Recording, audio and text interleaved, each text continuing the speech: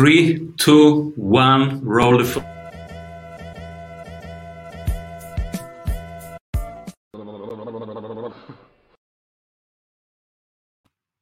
Welcome back to the Strategy Sprints podcast. I'm your host, Simon Severino, and my guest today is an award-winning business person, public speaker, and podcast host who is passionate about entrepreneurialism.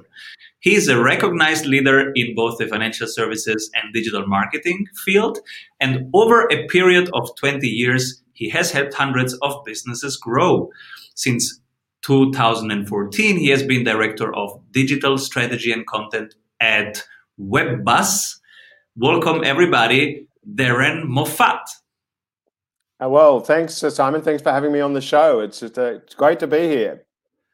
Yeah, the number of Australians on this show is growing week by week. It's so fun.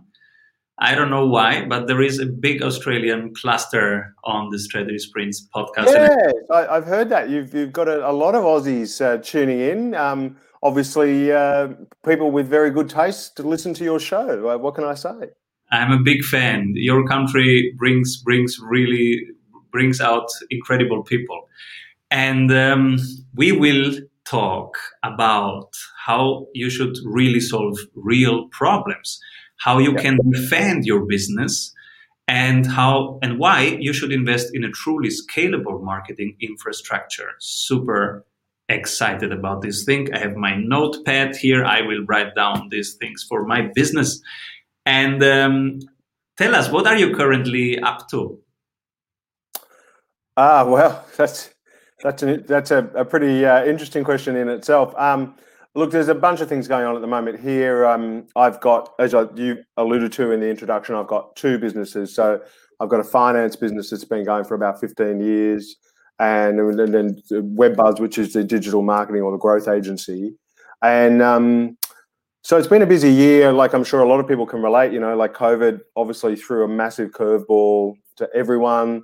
And if you were in certain industries, particularly in travel or hospitality, you really felt the pain, unfortunately. You really felt the pain. And I like a lot of business owners and entrepreneurs, I was very worried around sort of March. I thought, this is very serious, but we've had ups and downs, but we got through that, and both businesses I'm very relieved to say are doing quite well in this environment. So, like a lot of entrepreneurs, I would say that a lot of the year has been steadying the ship and making sure that we get through the choppy seas, so to speak. But we're fortunate. We've got through. A lot of businesses, unfortunately, haven't. So I'd like to sort of acknowledge those businesses that have been doing it tough, because it's a lot of it's not their fault. It's just very difficult conditions for everyone. But what am I working on right now? Well, a long digression. I'll keep it really short. Really, we on the agency side, we are coming up with some new products for next year. And we've just launched what we call Buy Now, Pay Later digital marketing. So what that allows people to do is in Australia, it's not internationally available, unfortunately, at the moment, but in Australia, it allows small and medium-sized businesses to partner with us and, they can get marketing services but not have anything to pay on that for up to 3 months. And then they can start paying it down after that period of time. So, yeah, that's a bit of an innovation in the digital marketing space, and there seems to be quite a lot of demand for it. Beautiful. And let's dive into your first CEO tip. Why should we solve real problems? What would be the opposite? Why should we solve real problems? Yes. Well, look, it really goes down to what entrepreneurialism is all about. I mean, I'm a big believer that at the very heart of business, it's all about solving problems, right? If you're not solving a problem for someone that is a meaningful problem that enough people have, then you simply won't have a good business, right? So you need to identify a problem that is a significant problem that people will pay for. Pay for a solution to that problem, and also at scale, so there's enough people to sustain the market. So we've become pretty good over the years at identifying those problems, both for ourselves but also for our clients. We've got one client at the moment who is into telehealth, and so we're helping him set up a whole digital general practice, Dr. GB kind of business, and that's a lot of fun. But that's also about understanding problems and consumer psychology. So yes, if anyone's out there, they're listening, if they're thinking about starting a business or they've got one already, focusing on those problems that people have and solving those before you worry about anything else is, in my view, that's the very first order of business for any venture. The next CEO tip is really relevant right now because it's about how to defend the business. And it comes from a place that I was not expecting. So it's really interesting. But before we go there, one word from our sponsors. Hey, if you love what you are hearing, you will love our free masterclasses. Go grab them at strategysprints.com. So you say we can defend our brand, our business by doing branding. That's interesting. Can you unpack it? Yeah, so there's a great book by Peter Thiel that who's the famous Facebook investor and venture capitalist, and he describes a concept called the defensive moat. So branding is really a defensive moat. So once you've got a business going and you're out there and you do have some sort of brand awareness and so on, the more you then invest into that brand, then you're really building a defensive moat around the business.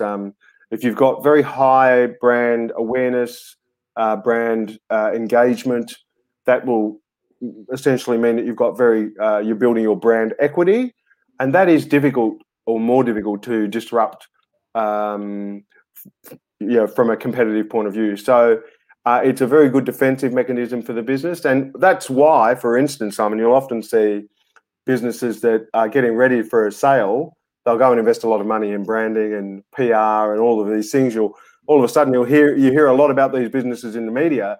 It's no coincidence. They're pumping the brand up so that they extract a higher price for sale. And how can small businesses do it, let's say, in this quarter? What have you seen that is strong? I guess it's simple and small things that one can do to increase brand strength. Yeah, look, I mean, for small businesses that have got limited budgets, there's one or two things that they can do that will make a huge difference on a shoestring, right? And the first thing is remarketing. So remarketing are those ads that stalk you around the internet. You might click on an ad and you're looking at a nice new set of shoes or something, and you'll leave that, and then half an hour you'll jump on Facebook, and sure enough, there's the ad for the same set of shoes you were looking at, right? That's remarketing. Now, any business can do that, and it's incredibly cheap. Those ads are very cheap because they're only showing to people that have clicked onto your website or onto that part of the page, on that page on the website. But what that does, if you set that up properly, not only on Facebook, but on Google Display Network, maybe on LinkedIn, maybe on Instagram, and so on, you can create what's called a brand wall. So that means that everyone that's been on your website just sees you everywhere, and they think you're huge when you're not. And to give you an example, we did an experiment a couple of years ago, and with remarketing, we got onto the front page of the New York Times and the Harvard Business Review, and it cost about 60 cents. So yeah, remarketing is great for branding or creating the perception of a bigger brand than what you really are. Cool. And I'm also curious who you nominate for the Strategy Award. So let's jump in.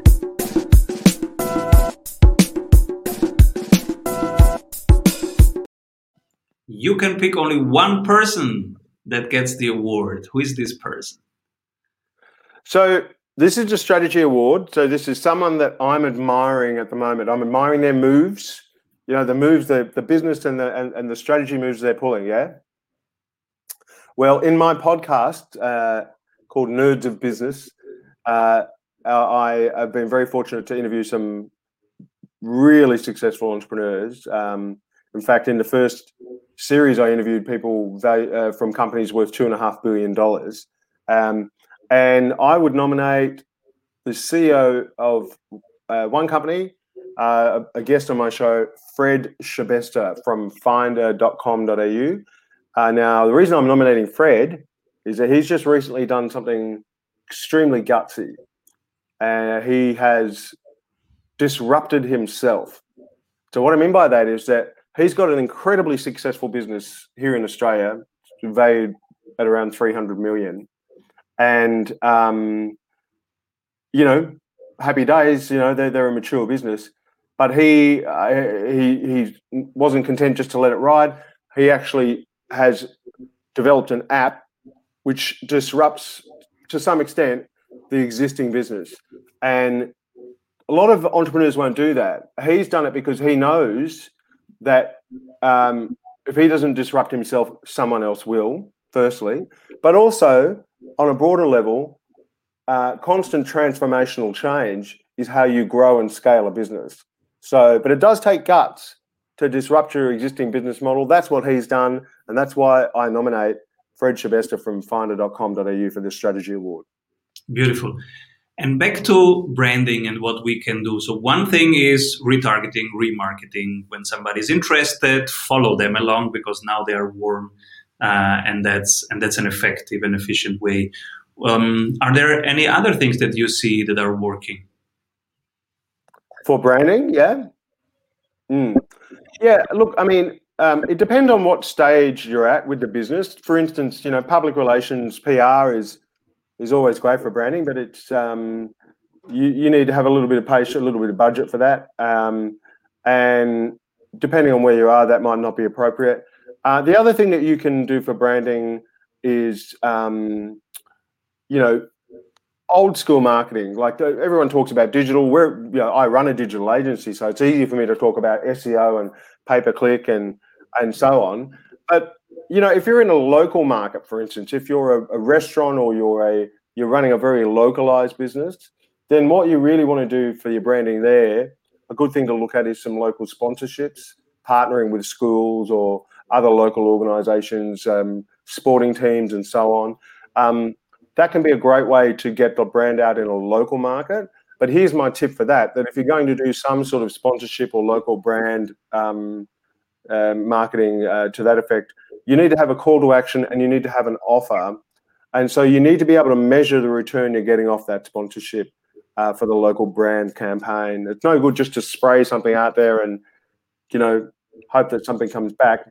So what you really want to do if you're going to do a campaign like that is have a unique offer and call to action, maybe a particular page on your website, so that when you're running these local sponsorship branding campaigns, you're incentivizing people to go to a certain page on your website and get some particular offer.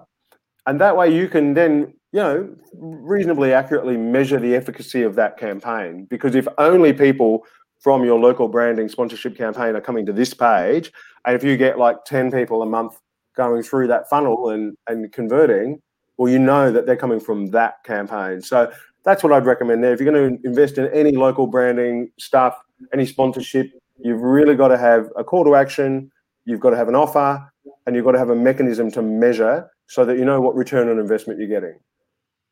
Your third CEO tip is also something really interesting, why we should go for a truly scalable marketing infrastructure. And I want to know so much more about it. First, one word from our sponsors. Hey, if you like the tools, go grab them for free at strategysprints.com/tools. To unpack it, because first, what is a scalable marketing infrastructure? And then how do we build it up? Yeah, so that's a great question. So when I'm talking about a scalable marketing infrastructure, what I mean is that you built all of the collateral and the infrastructure around your marketing such that it already works, and for every $10 that you pour in the top, it spits out one extra customer or one sale or whatever it might be. Those numbers are obviously just by way of illustration. But a scalable marketing infrastructure is it doesn't have to be digital, but these days it often is because digital has the best measurement mechanisms. It's all about data. So you're building a system essentially of inputs and outputs. You know that, okay, if we spend, yes, this amount through this channel, it will, because we've got data on it and we've iterated it and we've got an established conversion rate, we know that it will produce, 5% conversion or 10% conversion of leads or sales, whatever. So the whole point is around getting the data sets right, getting the infrastructure in place, having those conversion rates stable. And once you've got all that, then it's just pour more in the top. You can then be confident that for every extra $100,000, $10,000 you spend, it will produce X outcomes. So that's a scalable marketing infrastructure. And to do that, essentially, you need to invest a little bit in accurate data. So you need really good data and reporting, and you need to work either with people on your team or an agency that know how to build this for you, and most importantly of all, know how to test and measure. Who should use Google? Who should use Facebook? What's your perspective? Okay, that's a very challenging question because it's not binary. There's no yes or no or black and white. It's a lot of grey in that. But I think I can answer your question. So essentially, the difference falls more on the buyer journey. So what I mean by that, on the sales funnel, right? So Google is very proactive. People are physically going into a search engine and they're searching for what they want. And for that reason, they tend to have more of what's called purchase intent. So they know what they want, or they're closer to knowing what they want, and they're going in, and you'll often find that Google is better for those late stage funnel opportunities. So people who are down towards being ready to purchase. Now, Facebook is the opposite of that. It's a browsing platform. And so Facebook tends to be, if we're generalizing here, which we are, this is not always the case, but Facebook tends to be better for mid and higher stage funnel opportunities. So people who are gathering information, they might not even be problem aware. So that, just to recap, the sales funnel, the classic sales funnel is problem unaware. They don't even know they've got the problem. Then the next stage down is problem aware. Then the next stage down is solution aware. Then they're getting down to solution comparison, and then they're buying, right?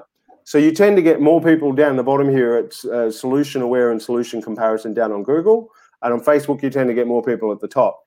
That's a very broad generalization, and there are many exceptions. And it will also vary depending on the niche or vertical in which you operate.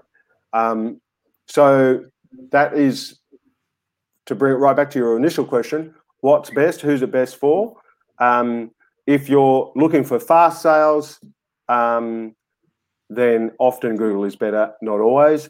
If you're looking for take the people out of the market early, and you're looking to build a database, and you're looking for more demographic detail on your potential customers and sales, then Facebook it might be better because the targeting is better in terms of the demographic data. But as I said, that it's different. It's different for every campaign.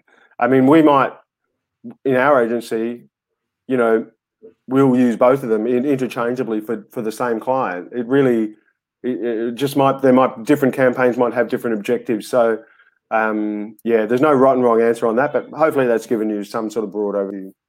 Absolutely. Many of our clients are thinking, now Christmas time is coming, should I stop my campaigns and restart February? What's your take on this?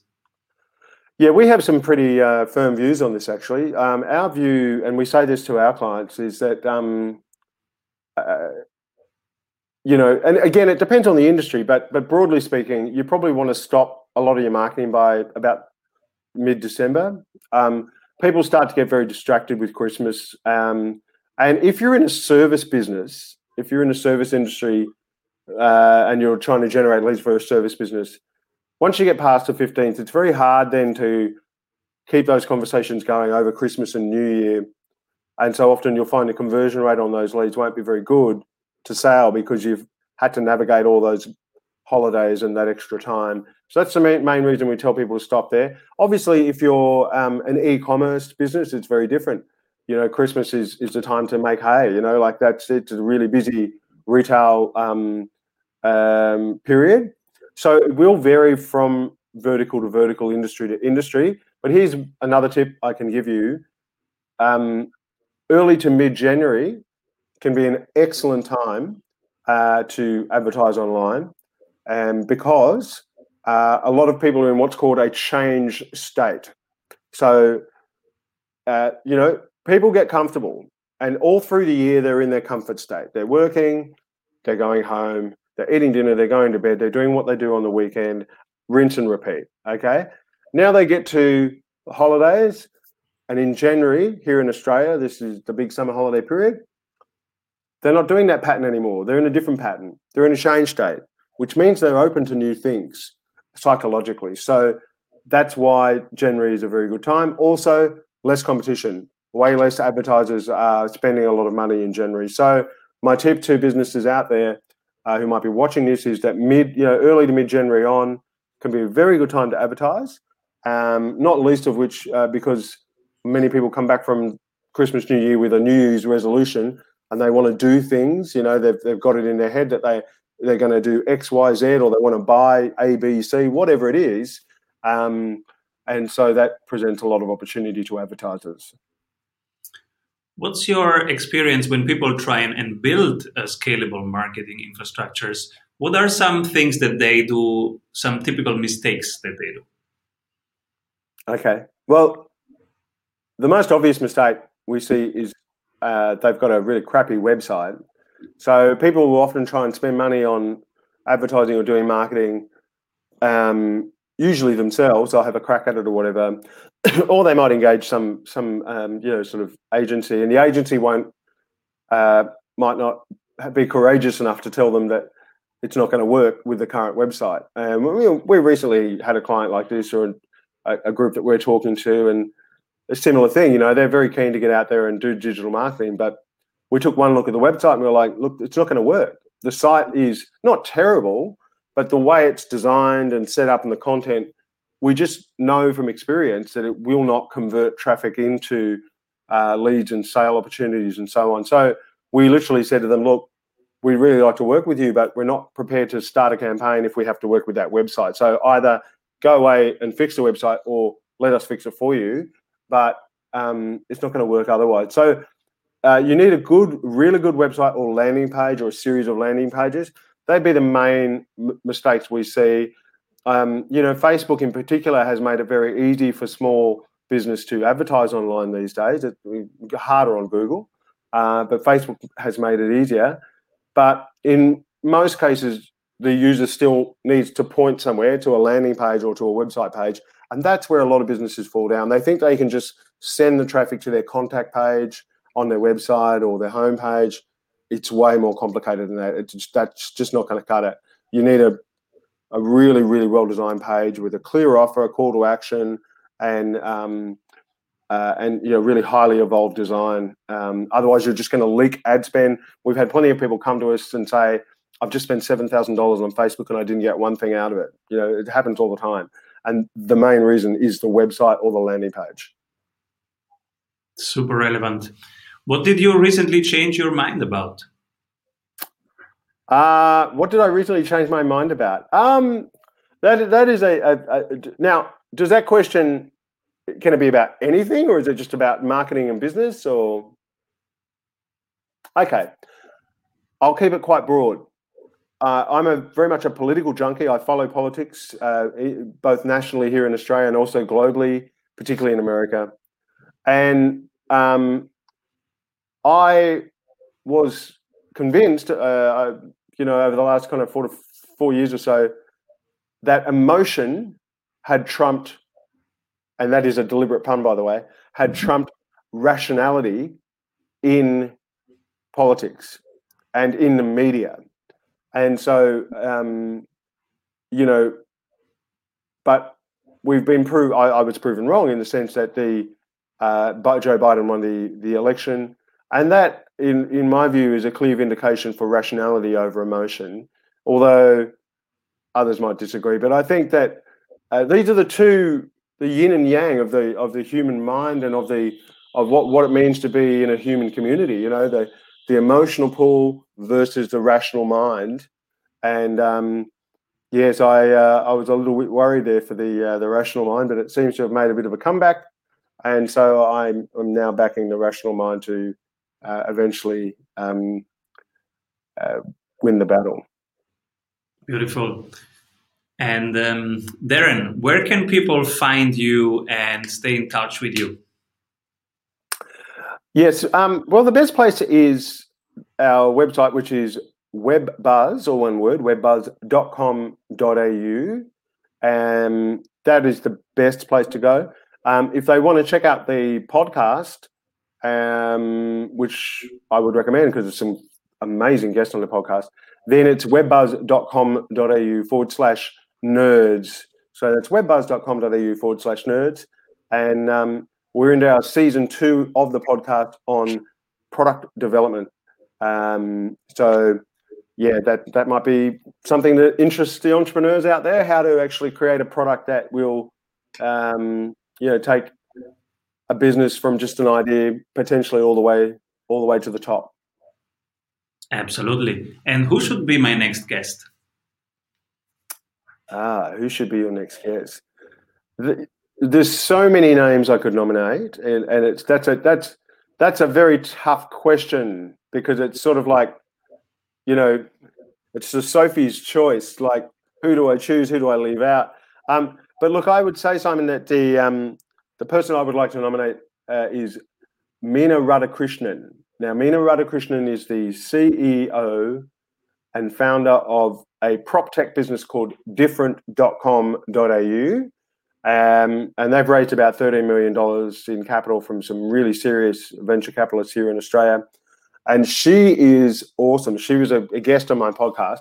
And there's so many reasons that Meena is so impressive, but here's a few. She was a product designer for Google, and also at Uber when they only had 20 employees, right? So she's been right at the start of some of these really big companies.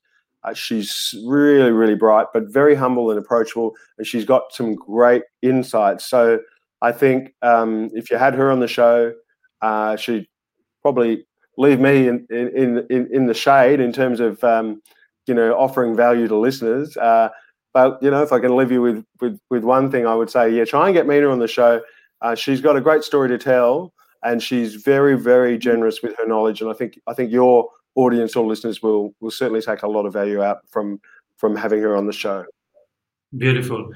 Thank you so much, Darren, for being here. And everybody who was listening, if you want to optimize your campaign, strengthen your brand, use the January transitional period, go to Darren, WebBuzz, and rock it, everybody. See you soon, Darren. Thanks a lot, Simon. Thank you. Avoid trying to do thousands of things that doesn't work. We have 274 templates for your business success. Reach your ambitious goals with one-on-one sprint coach.